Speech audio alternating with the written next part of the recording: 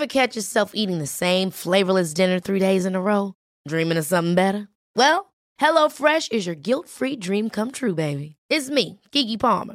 Let's wake up those taste buds with hot, juicy pecan-crusted chicken or garlic butter shrimp scampi. Hello Fresh. Stop dreaming of all the delicious possibilities and dig in at HelloFresh.com. Let's get this dinner party started. Hey, I'm Ryan Reynolds. At Mint Mobile, we like to do the opposite of what Big Wireless does. They charge you a lot, we charge you a little. So naturally, when they announced they'd be raising their prices due to inflation, we decided to deflate our prices due to not hating you. That's right. We're cutting the price of Mint Unlimited from $30 a month to just $15 a month. Give it a try at mintmobile.com/switch. $45 up front for 3 months plus taxes and fees. Promo rate for new customers for limited time. Unlimited more than 40 gigabytes per month. Slows full terms at mintmobile.com. Hey, it's Ryan Reynolds, and I'm here with Keith, co-star of my upcoming film, If, only in theaters May 17th. Do you want to tell people the big news? All right, I'll do it. Sign up now and you'll get unlimited for $15 a month and 6 months of Paramount Plus Essential Plan on us. mintmobile.com/switch. Upfront payment of $45 equivalent to $15 per month. Unlimited over 40 gigabytes per month. Face lower speeds. Videos at 480p. Active Mint customers by 531.24 get 6 months of Paramount Plus Essential Plan. Auto renews after 6 months. Offer ends May 31st, 2024. Separate Paramount Plus registration required. Terms and conditions apply if rated PG. This is an Apostrophe podcast production.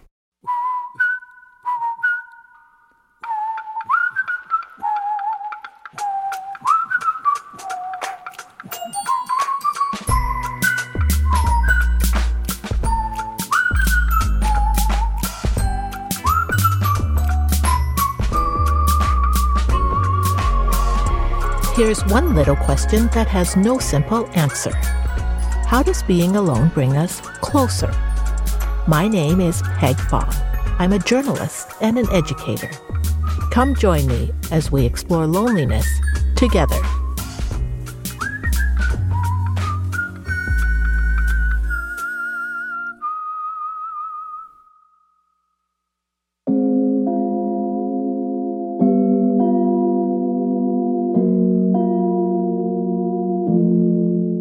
Space, the final frontier for some, but the beginning of Rod Faulkner's journey out of loneliness. In Rod's inner space, he was alone in a universe. Nothing in his world resembled his reality.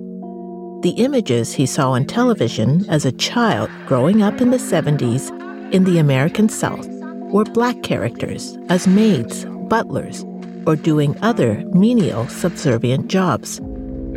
Then a channel turned, and he saw a different space, a spaceship, one that was peopled by a crew from all different nationalities and ethnicities. And they were on the command staff of that spaceship. Not cleaning up, not serving meals. What I realized is that I couldn't articulate really what attracted me to the show as a young boy, but as I got older, I realized that speculative fiction, like science fiction, asks, what if? And what if opens up a whole lot of possibilities to be explored. That speculation had Rod Faulkner's and others like him, alone and lonely in this world, to think. What if there was a whole other universe of possibilities out there? And what was waiting to be explored were connections to other lives and even other species. Rod Faulkner wasn't seeking new life, new civilizations. He was just one man trying to figure out his place in the world. Science fiction made him bold about being who he was at the present. And that present was imagining a future world where people looked like him, and they also had thoughts and hopes that in a world where there was infinite diversity, there was infinite combinations. And one of those infinite possibilities would lead to a less lonely existence and signs of life that we weren't alone. Science fiction opens up a window for many of us fans to explore territory we never knew before. And when we head into that unknown, we leave behind that sense of loneliness. So let's explore what it's like to be a bit of an alone alien in our own outer space.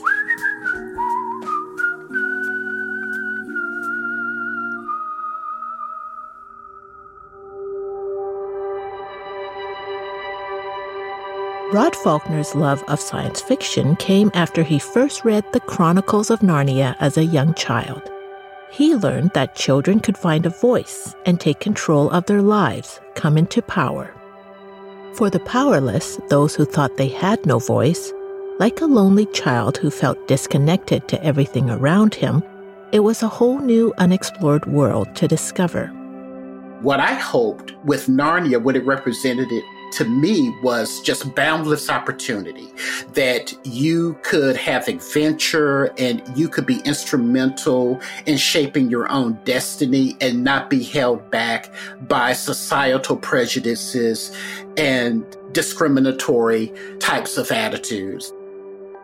Star Trek was groundbreaking for Rod Faulkner when he first saw the series, which ran from September the 8th, 1966 to June 3rd, 1969. Here's an interesting side note. The first people on Earth to ever watch a Star Trek episode were Canadians. Canadian viewers tuning in on September the 6th on CTV saw the first episode 2 days before Americans watching on NBC. That first episode of Star Trek that ever aired is, Rod and I both believe, one of the loneliest episodes of science fiction we've ever seen. The story is about a routine visit from the Enterprise to a planet where Professor Crater and his wife Nancy Crater lived. The Enterprise crew was there for a required medical checkup of the two inhabitants. But Starfleet's arrival on the planet was not welcome.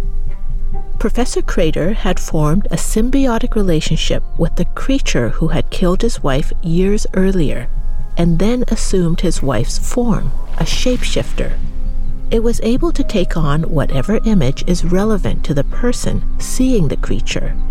This thing became to Crater and others who saw the creature the wife, the object of desire, best friend, wise man, fool, idol, slave.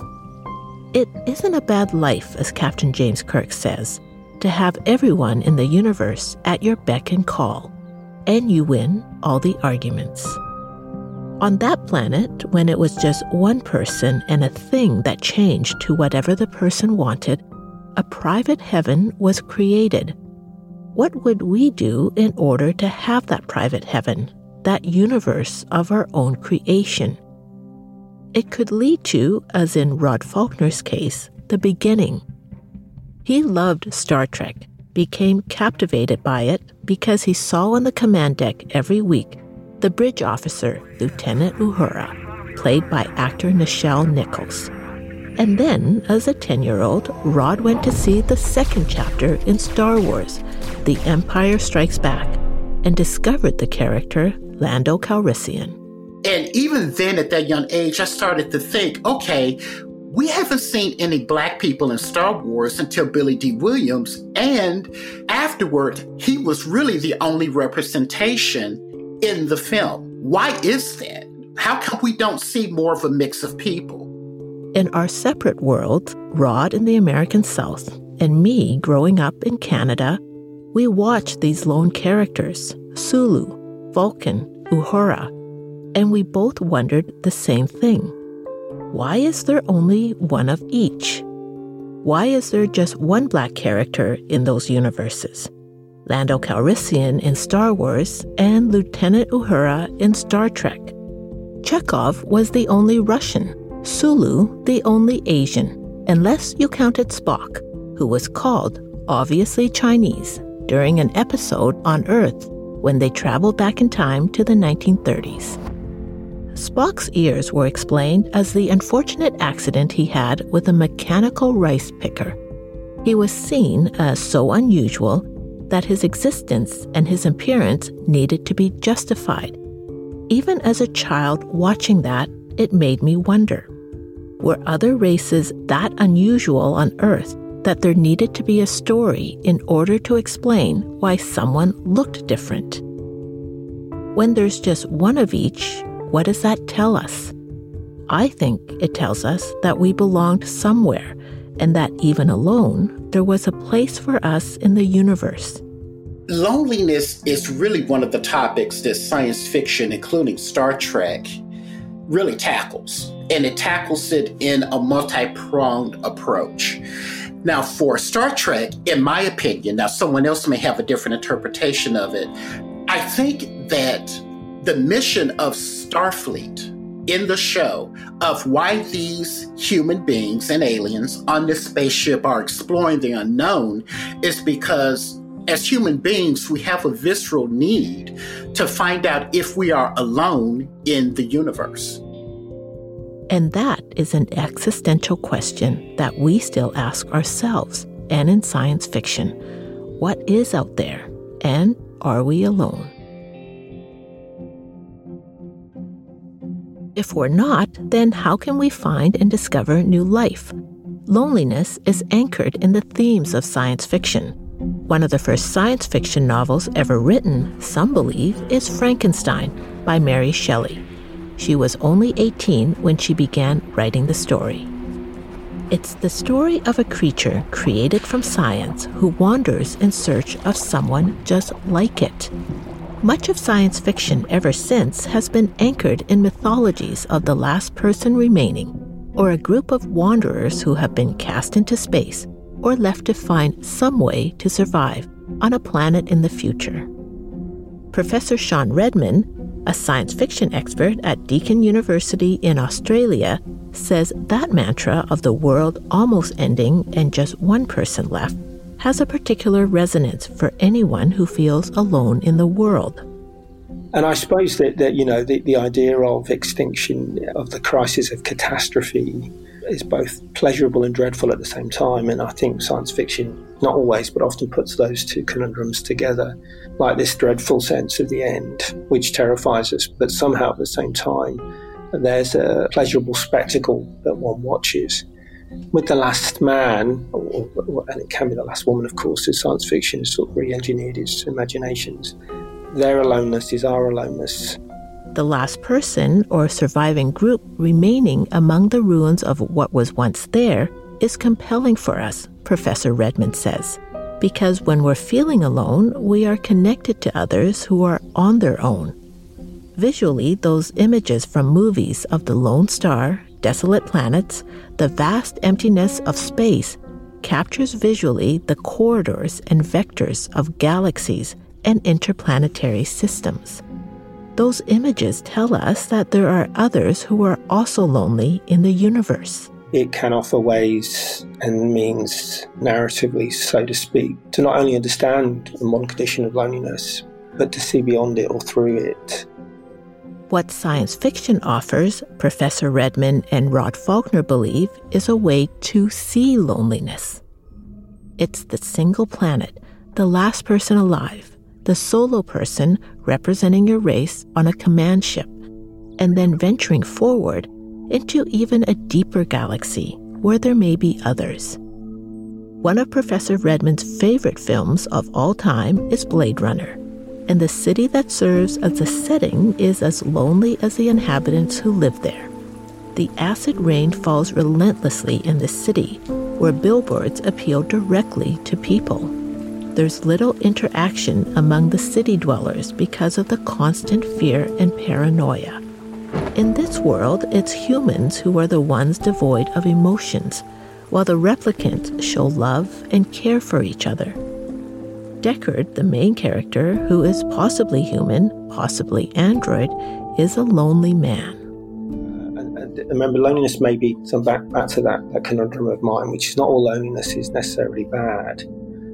That aloneness isn't necessarily a thing that we should escape from or run away from. And perhaps then that's what's profoundly interesting about science fiction, is that it's complex and messy in relation to the conditions of loneliness. What science fiction has done, Professor Redman says, it has offered ways and means narratively to not only understand modern loneliness, but to see beyond it or through it. And we'll be right back.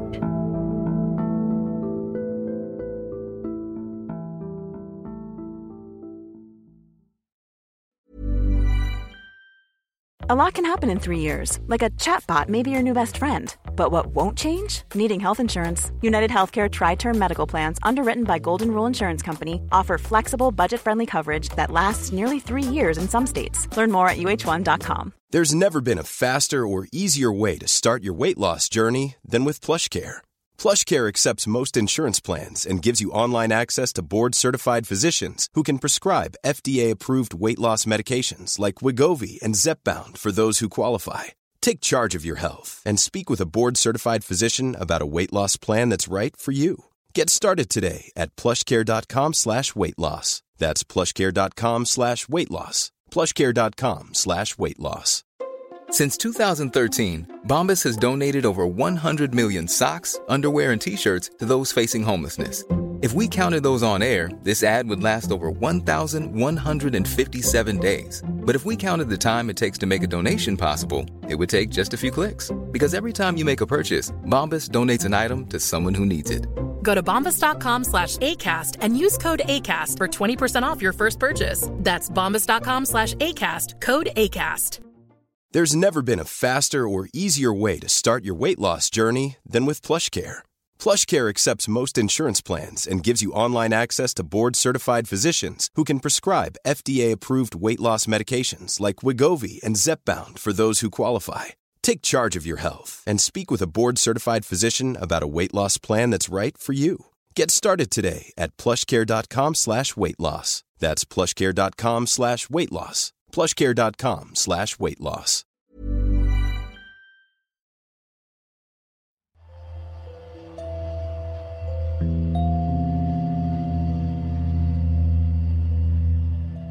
One of my favorite short stories of all time is a science fiction piece by Theodore Sturgeon. A Saucer of Loneliness was first published in 1953. It was the era of the Red Scare in the U.S. A zealous FBI director, J. Edgar Hoover, and Republican Senator Joseph McCarthy relentlessly pursued anyone who had any leanings towards communism. The question asked during the congressional hearings by the House Un-American Activities Committee was, are you now or have you ever been a member of the Communist Party? Those themes are in the Theodore Sturgeon story.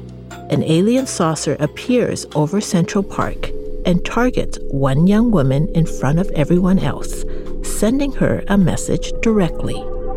When questioned by the authorities and by the press to reveal what the saucer said to her, the woman refuses to say. She's thrown in jail, but still won't reveal what she learned, saying only that it was private and meant for her alone. The accusations mount. She's a traitor, a spy, and betraying her own kind if aliens are plotting an attack on Earth. When that doesn't convince her, the authorities try another tactic. She should tell what she knows so America has the advantage over other countries when the aliens attack. The authorities tell her first to be loyal to her own planet, and then appeals to her to stand with the U.S. and leave other countries at a disadvantage when the aliens arrive. Alone, with no one to talk to, the woman writes notes and puts them in bottles, tossing the messages out to sea. There is in certain living souls a quality of loneliness unspeakable, so great it must be shared, as company is shared by lesser beings. Such a loneliness is mine, the note says. Each time she throws out a bottle with the message into the sea, out goes a part of her loneliness. The alien saucer was a message in a bottle, and it crossed an even bigger ocean, all of space, to find what it was looking for. And what the saucer of loneliness knew was there was not much chance of finding anybody. We don't know what loneliness is like, the woman says. The story's meaning was that in the universe there was one other being that was even lonelier than you.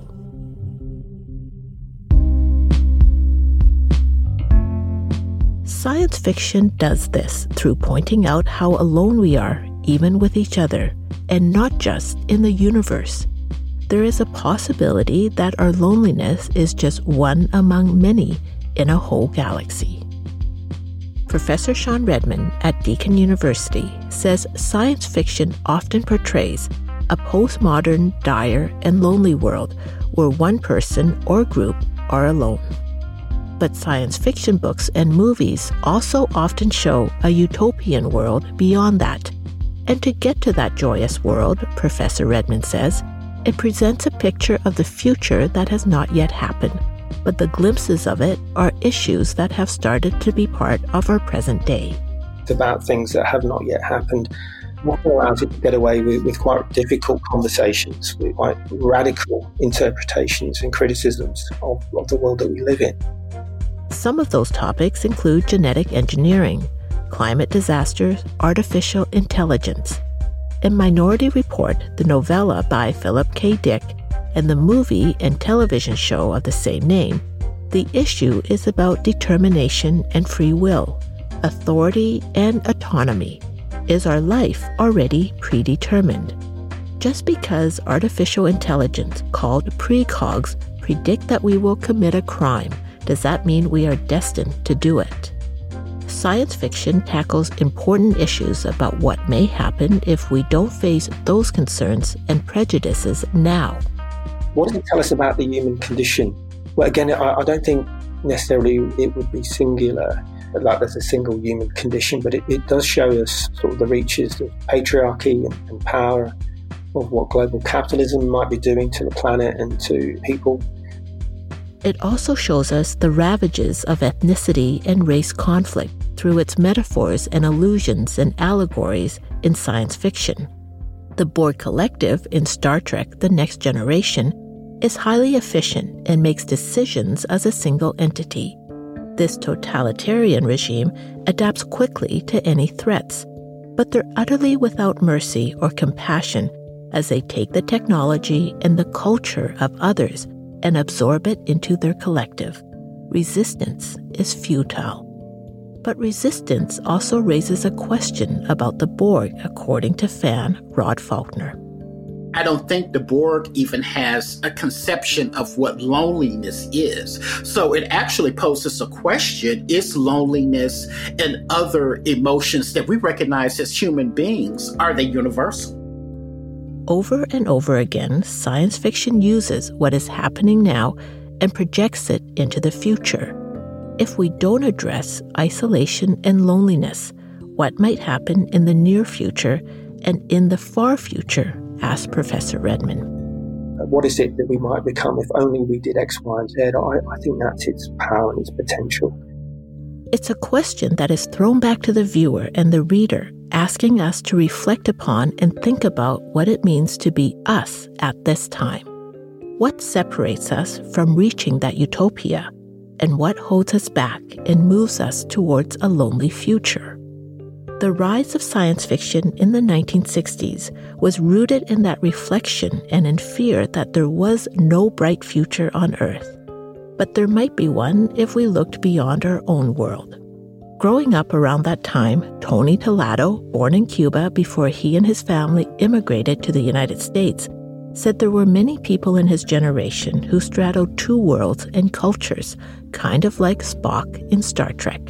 The youth in America at the time was trying to discover who they were, what their voice was. And it went far beyond the protest. They were just trying to figure out, what they were going to be. For the longest time, science fiction was for a select group, the outcast, Tony says, those who saw things a little differently than anyone else, those who dared to dream a little bit more. It was dreamers who created Star Trek communicators, and Tony traces the cell phones we use to something that came out of the imagination of someone. Author Jules Verne speculated about submarines before they were even possible. Things like that, it was a great predictor of things to come. But also, it really kind of touches, I think, the soul of people and also, the conscience. I think it helps us to understand who we are, where we are, and where we're going. And then if things are not going in the right direction, what we might need to do so that it goes in the right direction.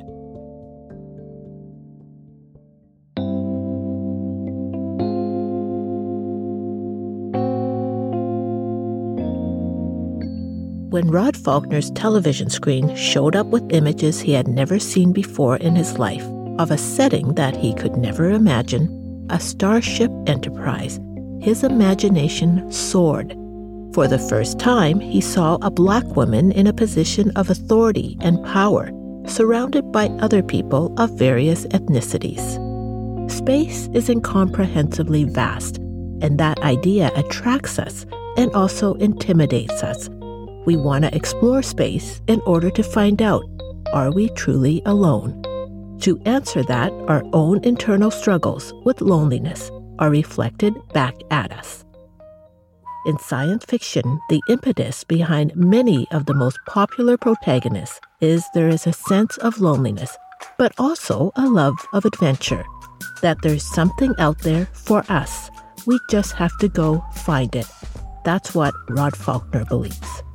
Science fiction provides Tony Palladio with hope that today's problems, loneliness, can be solved in the future.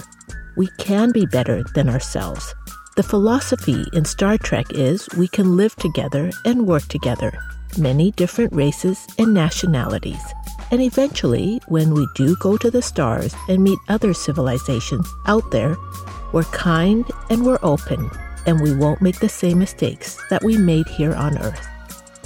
There is hope in science fiction that at the end of the post-apocalyptic future, beyond loneliness, new life emerges, even if it's not the life we know.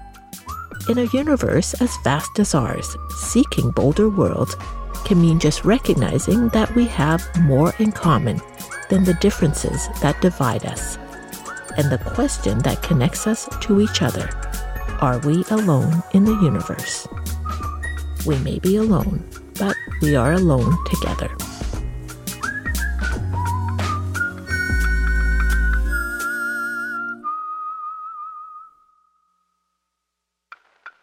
Alone Together was directed by Callie O'Reilly. The theme music was composed by Ari Posner and Ian Lefevre. The sound engineer is Jeff Devine. Producers for the show are Debbie O'Reilly and Guillermo Serrano. I'm Peg Fong, the host and writer of Alone Together. The moon orbits the Earth once every 27.33 days. You can listen to this episode in about 27 minutes. No spaceship needed. Rate and review us wherever you get your space pods. This series is executive produced by Terry O'Reilly.